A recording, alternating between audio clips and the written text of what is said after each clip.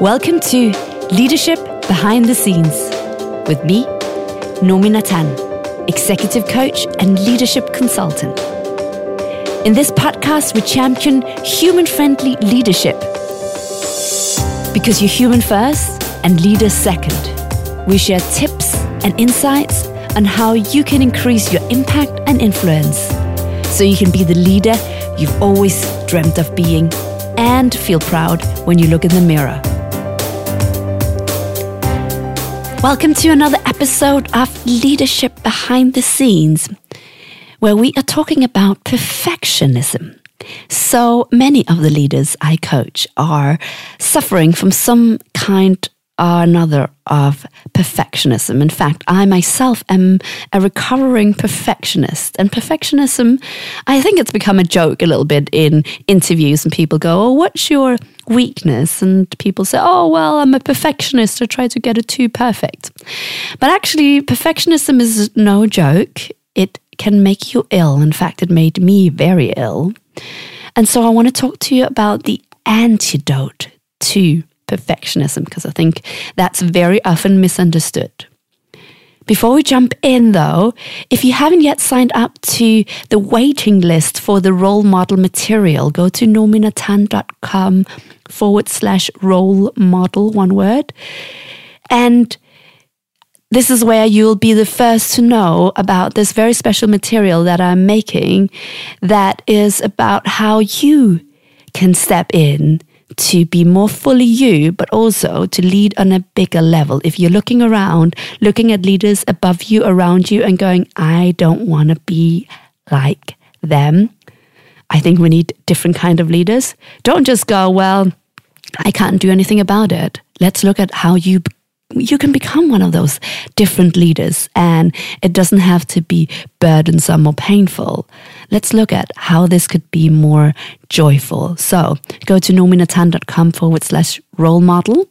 But for now, let's jump in, start talking perfectionism. So take a breath, and then let's dive in.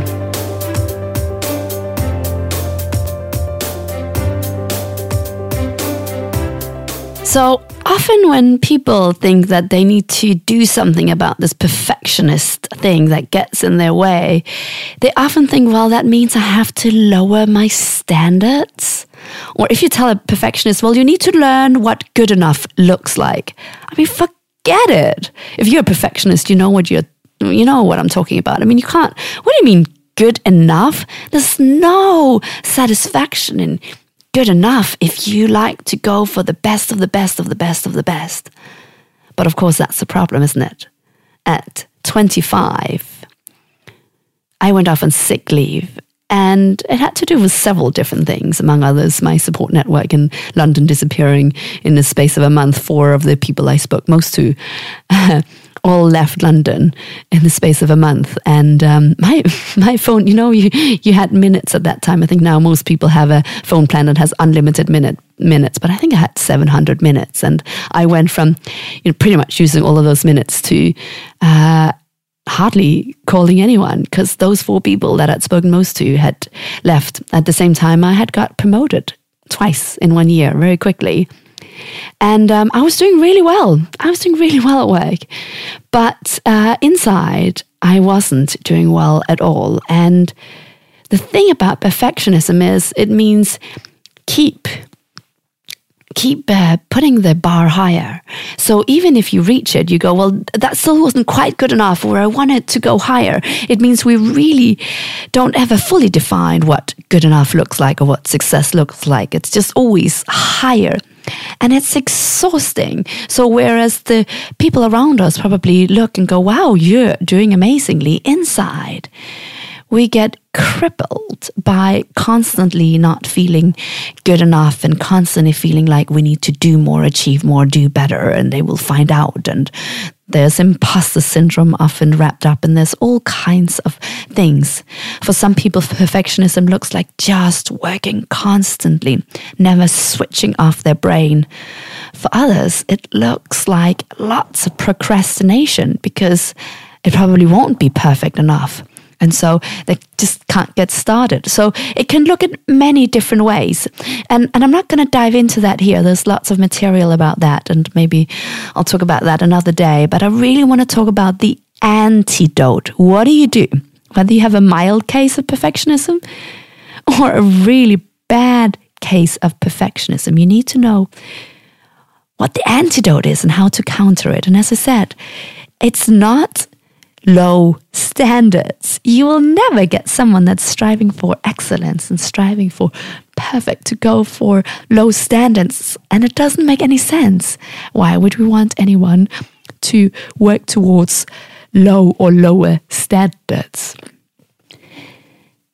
Instead, you want someone to go for something else. And here's a few suggestions. You have to probably work this out for yourself. But one of the things you could go for is joy or alignment or what feels good to you. So when I went off on sick leave at 25 because of, these high standards crippling inside, just giving myself a really hard time, one of the things I found out was my heart wasn't in what I was doing. And I always strive for good. I always strive for the best it can be. But one of the mottos I've accepted is done is better than perfect. Otherwise, I would never get this podcast out. I would never have published a podcast if I was still suffering from perfectionism. Because the truth is, you can look over this podcast episode and you'll see plenty of places where I mumble or I don't pronounce a word properly or it's not fully clear. And I make that okay. Because for me, it's about the joy, the heart, the difference I want to make. And this is how I got out of the perfectionism I had to do.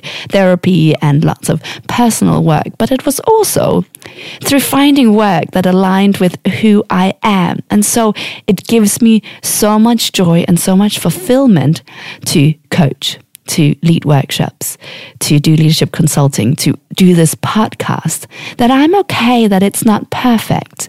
I'm okay that maybe it could be better. It could always be better. But I know that it gives me joy, and I look around and I pay attention to the evidence coming back. And it gives other people joy. It makes a difference to other people. Not to everybody, but to some people. And that's what I'm looking for. So you have to put something else in place that is worth striving for. Don't strive for making it the best it could possibly be. Don't make that the only goal, because that will paralyze you into procrastination or make you work to a place where you will not know when to stop. So either isn't helpful. And so you need to put something else in place that will counterbalance, that will sort of put checks on that perfectionism tendency. And one of the things could be joy. I'm going to do this in a way that's going to give me joy. Or it could be impact. How can I have the biggest impact? One of the things about that is you have to publish that blog post or finish that presentation or send that report to your colleagues if it's going to have impact. If you're sitting there working away to get it perfect, it doesn't have any impact on anyone else while it's stuck on your laptop. And so impact could be another great measure. Having big positive impact, right? Does it connect in with my heart? You might want to put several different things in place, several different checks in place, so that you strive for more than just the best it could be. It's just not a healthy thing to strive for because it is so undefined and that bar always keeps moving. So sit down, ask yourself, what else would be worth striving for that would stop me getting stuck in my mind, in my head, driving myself crazy with trying to get it right or get it perfect. Because here's the thing, when you're trying to get it right, you can't get inspiration for the life of you. It's like sitting down trying to write a bestseller book. Can you write a word? But if I say, just write whatever sentence you have in your mind right now, there's no such thing as writer's block. If you just write what's in your mind, I don't know what to write. See, you don't have writer's block. You can write something. And so trying to give the best presentation you've ever given, trying to nail it so that everyone will be so impressed, it's exhausting. It's a good thing to aim high, but you have to put in some other aims too, the people that make the biggest difference in the world, the leaders, entrepreneurs, business owners, change makers that really make things happen. They make mistakes every day because they dare more. And there are so many statistics, and you'll hear so many sports people talk about this, how much they have, how many times they didn't score the goal, how many times they didn't get it right. Because the more you take action, the more times you're not going to get it right, but also the more times you are going to do something that's incredible, that's going to lead to the next thing. So, you set up your own antidote to perfectionism. What is it that you're really striving for?